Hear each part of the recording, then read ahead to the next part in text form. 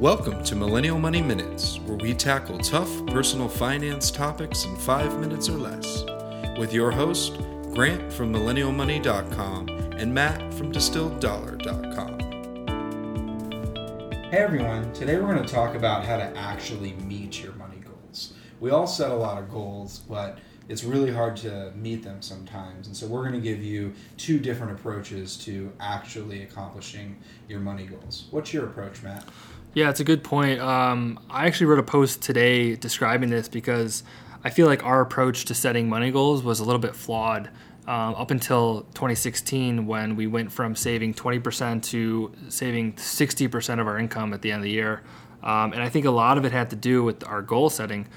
So basically what we do is we reverse engineer with the end in mind. So what that means is translating to our world, today, we want to pay cash for our wedding coming up. So that's the big goal. That's the end point. And so we're really passionate about that. We kind of imagine waking up after the wedding, the party's over, and we don't have a credit card debt. We don't want to deal with that pain So that's very tangible to us. So then we start to kind of work our way back. If we want to pay cash, then where do we need to be in a year? And then we kind of break that down. We say, where do we want to be, 6 months from now? And it gets all the way down to, eating a meal today saves me $5 extra to go towards, meeting my 3-month goal, which goes towards meeting my 6-month goal. And it all links together. So it's reverse engineering it with the end in mind, and you sort of see the big picture and you work towards that every step along the way. So that's been our approach, and it's been rapidly successful this last year. So, we're very adamant, and I think that really helps. What about you, Grant? How do you see your money goals? Yeah, so I really think about micro and macro money goals. So macro being, I know I'm going to save for 20 years plus, and so I'm always going to contribute, money to an IRA and a 401k. That's on autopilot. That's a goal for just using the money in the future. But my approach is a little bit different than Matt's and the reverse engineering.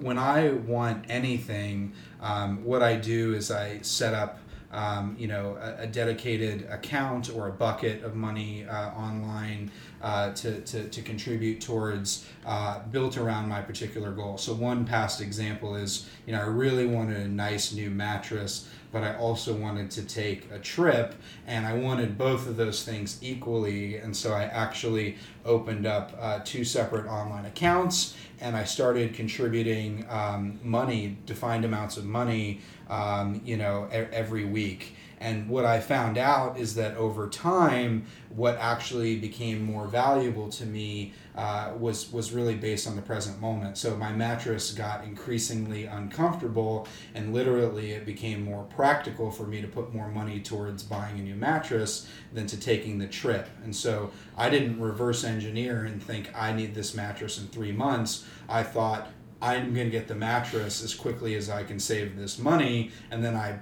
made it my priority, saved for it, and bought the mattress, and I still use it, love it today.